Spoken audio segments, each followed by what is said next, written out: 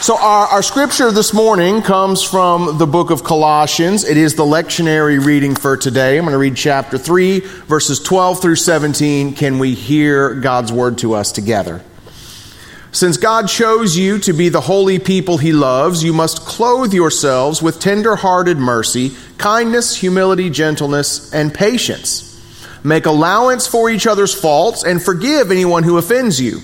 Remember, the Lord forgave you, so you must forgive others.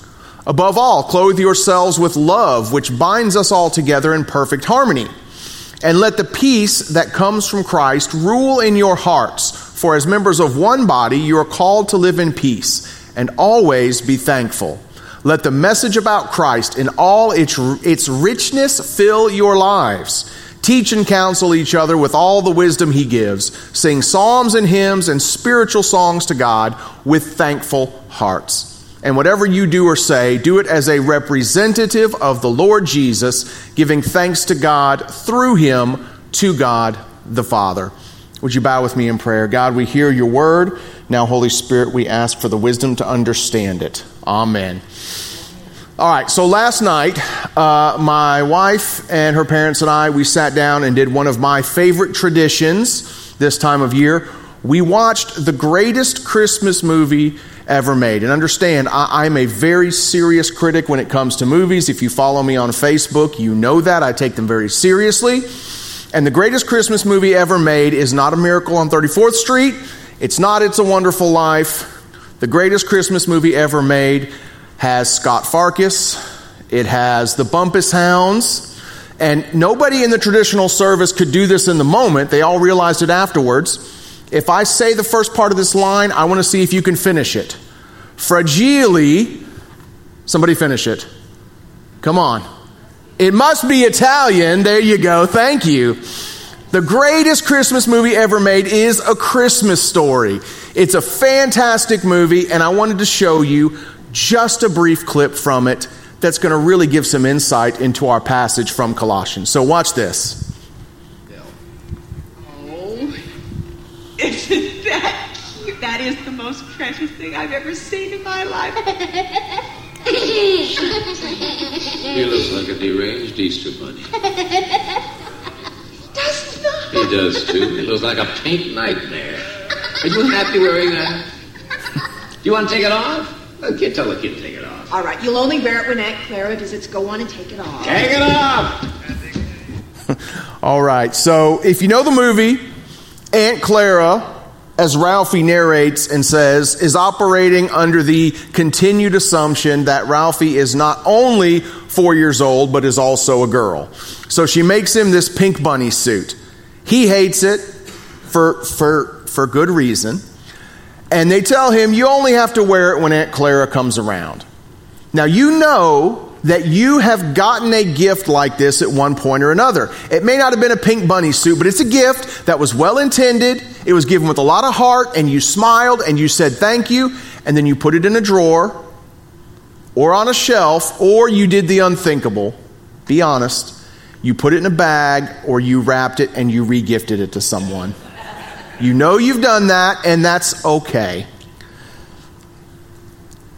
You know, at Christmas time, what we are celebrating is the greatest gift in history. The gift of God himself coming to us to do for us what we could never do. And understand that Christmas time is not just one day. See, we have it honestly a little backwards. Advent technically leads up to Christmas. And Christmas in the liturgical church calendar, it's not a one-day event. It's actually an entire season. It goes until Epiphany. That's why you'll see the decorations up. Now, okay, I need to know. There are three kinds of people when it comes to Christmas decorations. How many of you are going home this afternoon to start taking decorations down? Be honest. Nobody? Okay. How many of you are going to take them down at the end of the week at New Year's? Let's see. All right. And how many of you are just going to leave it up and turn it into an Easter tree because it's going to stay up for so... Yeah, some of you will. That's all right. But Christmas it's not a one and done kind of thing. And it was never intended to be so.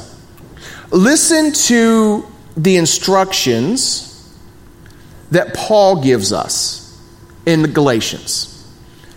All who have been united with Christ in baptism have put on Christ like putting on new clothes.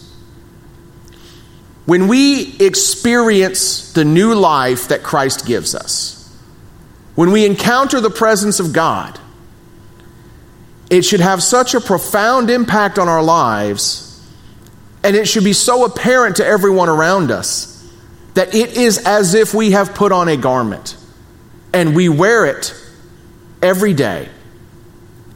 At home, at work, in our neighborhoods, wherever we find ourselves, our lives are markedly and noticeably different because of that encounter. But my fear is that we too often treat Christ like the pink bunny suit, only putting it on when Aunt Clara comes to visit, only taking the time and having the intentionality to put on Christ once or twice a year, or once or twice a week, or maybe only in certain circles, maybe only in places and settings in which it benefits us to put on Christ. When the reality is that Christmas should not be the only time of the year where we are generous.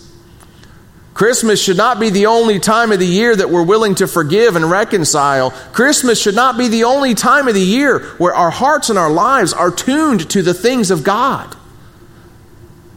This should be every day of every week, of every month of the entire year. So how do we do this? How do we make this a reality? How do we keep Christ from being like the pink bunny suit and putting on the shelf only when we need him? Our passage from Colossians, which I mentioned is the lectionary reading for today, I think gives us some wisdom in how we do that. First, from the beginning of that passage, we have to remember first and foremost that God has chosen you.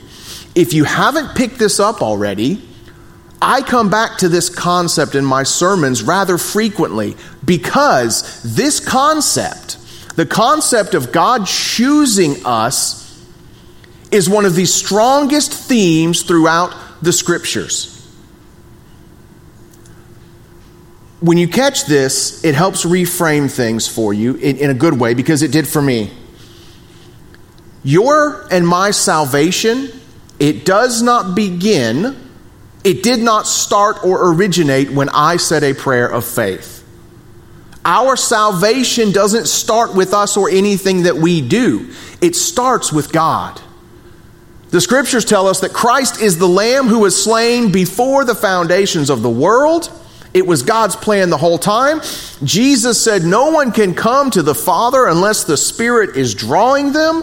Paul says time and time again, you come because God has chosen you. God has drawn you. God has called you. Listen to what Paul writes here in Ephesians. God saved you by His grace when you believed, and you can't take credit for this. It's a gift from God. Even the faith, the ability to come to God and pray and ask forgiveness and experience and open yourself to that relationship, that in itself is a gift from God. So when we look at salvation as a concept,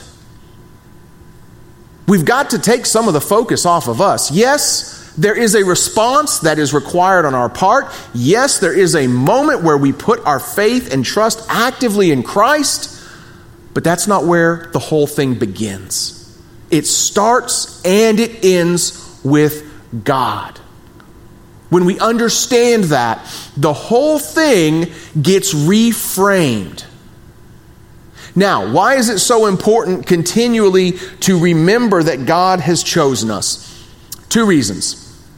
One, remembering that God has chosen you is what I believe will help motivate us to live into holiness and righteousness. It is the love of God, not the fear of punishment, that drives us towards holiness.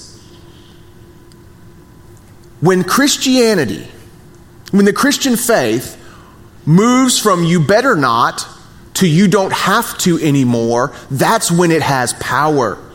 When it moves from you better not sin to God has given you the ability to resist sin, then the whole thing opens up.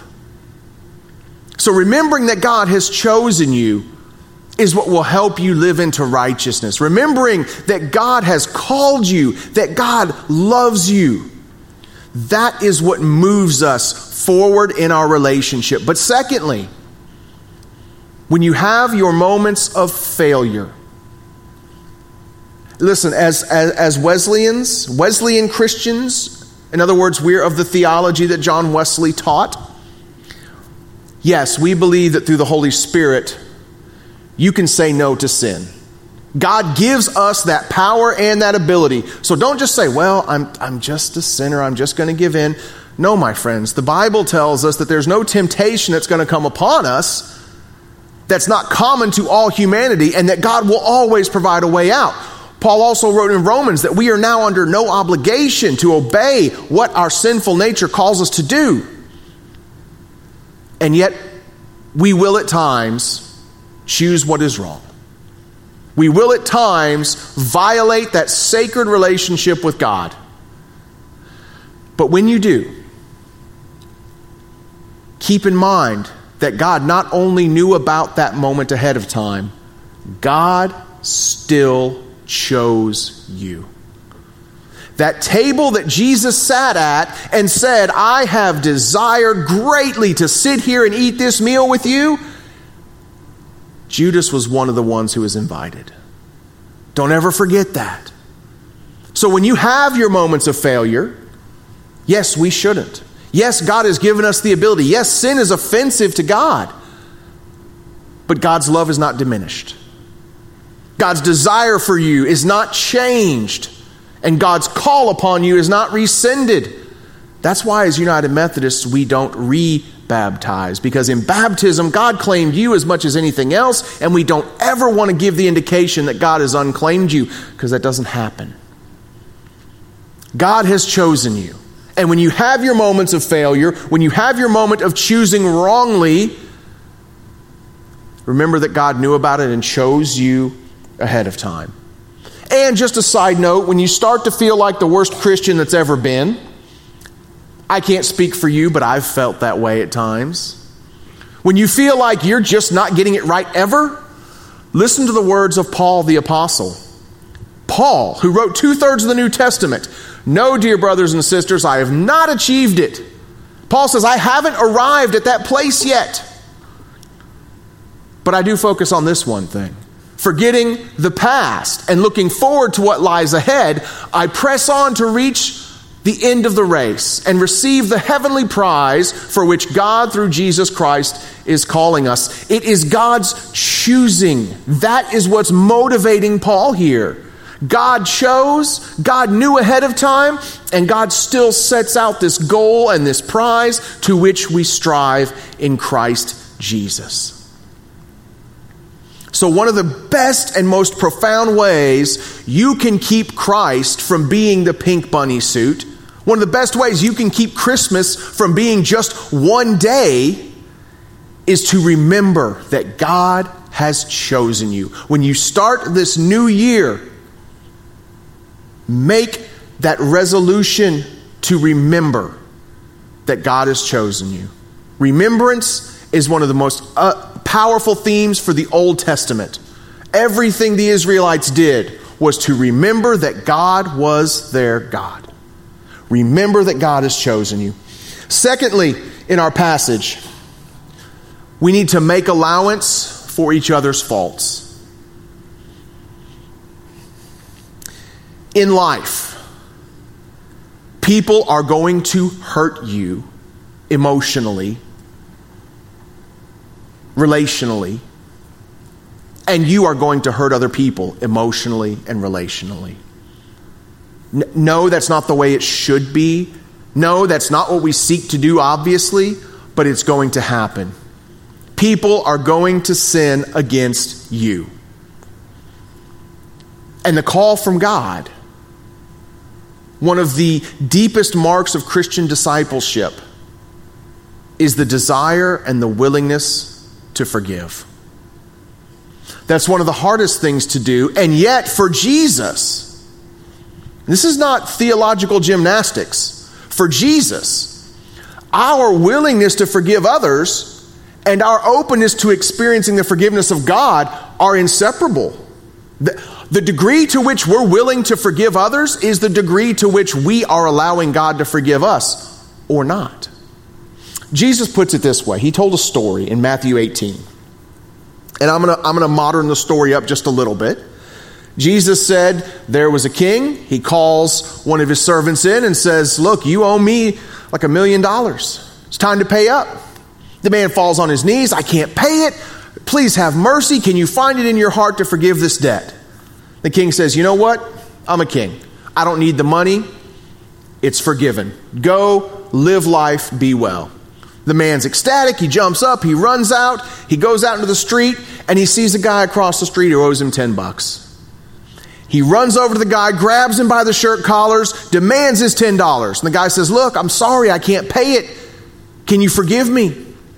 And the guy says, absolutely not. You're going to go to prison until you pay me every penny you owe.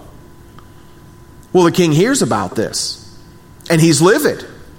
And he calls the guy back in. He says, wait a minute. I forgave you $1 million debt, and you're going to hold this guy's feet to the fire for $10. So I'll tell you what, I'm going to let him out. Now I am going to put you in prison until you pay every single penny you owe. Here's the point of the story, and this is hard for us to swallow. Whatever offenses other people have committed against us, and yes, they're painful. No one is disputing that. No one's diminishing the pain and the harm it's caused. But the offenses others have committed against us pale in comparison to the offenses we have committed against a holy God. And if God doesn't hold our offenses to him against us, then friends, we have no right to withhold forgiveness from someone else. That's what our passage said. Make allowance for each other's faults and forgive anyone who offends you. Remember, the Lord forgave you, so you must forgive others. So basically, here's the deal. When you want to start making a list of sins other people have committed against you, go ahead and keep a list of the sins you've committed against God. And I got to tell you, that's not a list I want to keep. That's not a game I want to start playing. I don't want God to start handing out what people deserve because I know what I good and well deserve, and I don't want it. So one of the deepest and most difficult ways to really let Christmas change us is to be willing to forgive. It's hard. I get it. But through the power of the Holy Spirit, it can be done. So as I said, salvation begins with God. But there's very much a point where God puts the ball in our court. And our willingness to forgive is our choice. It doesn't mean we allow people to continue to harm us. It doesn't mean we allow ourselves or our loved ones to be in dangerous situations. Forgiveness basically means we stop dwelling and we stop holding it over someone's head. We have to move forward. We have to be willing to forgive because God forgave us. Final step, and this is at the end of our passage. We need to let the message of Christ fill our lives. You know, the very name of our faith says it all. Christianity, the name of the holiday that we are celebrating, Christmas. You know, again, in the early church, when the followers of Jesus of Nazareth, followers of the way they called themselves, were going about doing their business. They were going about living as people of God. There was a derogatory slang term that was developed for them. They called them little Christs. Look at them all acting like they're Christ, a bunch of little Christs. Well, the word for that, for little Christs, is Christians. The name stuck. The idea of being a Christian is not about gathering information. I read this quote recently. A student wants to get all the information their teacher has. A disciple wants to become their teacher. And there is such a difference. We're not called to be students of Christ. We're called to be disciples. There's a big difference in learning all you can about someone and having a life-changing relationship with someone. So our goal is to let the message of Christ and let the relationship that we have with Christ engulf us. And how do we do that? You know, we have an incredible knack as human beings for overcomplicating things. We make things way more complex than they need to be. The formula for living a deep and rich Christian life is the same as it was for John Wesley. It's the same as it was for the early disciples. It's the same as it's always been. And I'm going to give you 4 quick ways this new year you can do this. And you've heard them before and you know them, but we all need to be reminded. First, set aside daily time for scripture reading and prayer. If you don't have a Bible plan, get your cell phone, get the YouVersion Bible app, start any of the thousands of Bible plans. Or, as Becky said, go pick up one of the essential Jesus reading plans and start reading along with your church. Read and study the scriptures each and every day. Secondly, along with that, pray. And can I encourage you to try something? When you pray daily, try to do as much or more listening as you do talking. And I get it, life gets hectic, schedules get busy, and you got to pray on the drive or pray during this. But try setting aside intentional, specific time to pray. Because look at it this way. If your spouse only ever sat and talked to you while they were also grading papers, while they're also doing dishes, while they're also working in the shop, how significant of a relationship would that be? Set aside specific intentional time daily for scripture reading and prayer. Second step, and boy, am I ever preaching to the choir, make church attendance and participation a priority. You will never be as full of a Christian as you can be if you are not participating with other believers. Now, I get it. Some of us have health limitations. We have reasons that we have to participate digitally. I understand that. Participate in the way and the fullness that you can. But in our culture, everything has become a reason to miss church. And friend, for a disciple of Jesus Christ, can I just be brutally honest? Church should be the reason to miss everything else, not the other way around. We need to be part of, and again, I'm preaching to the choir this morning. Thank you for being here. You need the body of Christ. And I need the body of Christ. And we need to worship together. Third, you need to connect to a small group ministry. If you don't have a Sunday school or a Wednesday morning men's group or the choir or some other group where you pray and you study and you learn and you grow and you support and hold one another accountable, if you don't have that, you are missing a richness and a depth of the Christian life. If you don't have one and you want one, you come see me at the end of the service, you give us a call in the church office, we will get you connected. And finally, the final way to let the message of Christ fill your life, you need to engage in acts of service to your church and through your church. I have to say this plainly as well. As you're progressing in your Christian life, if you do not at some point begin serving other people, you're going to hit a hard ceiling. Because you are never more like Jesus Christ. You are never more of a disciple when you are doing two things: when you are praying and when you are serving other people. One of the final commandments Jesus gave his disciples, he washed their feet and he said, now you go and do the same thing. And he didn't mean literally the act of foot washing. He meant the act of serving. Marie's right there, and she will plug you in to numerous ways that you can serve through the church. Becky's right up there. She can plug you into ways you can serve to the church. But friends, if you are finding your Christian relationship just a little bit stale, try serving. You will find a whole new world of depth and fullness in Christ that you have not before experienced. So again, Christmas is not just a day, it's a season. It's not a one and done. Christmas doesn't end when the leftovers are pulled out of the fridge, when the lights come down and the tree goes up. Christmas should change us.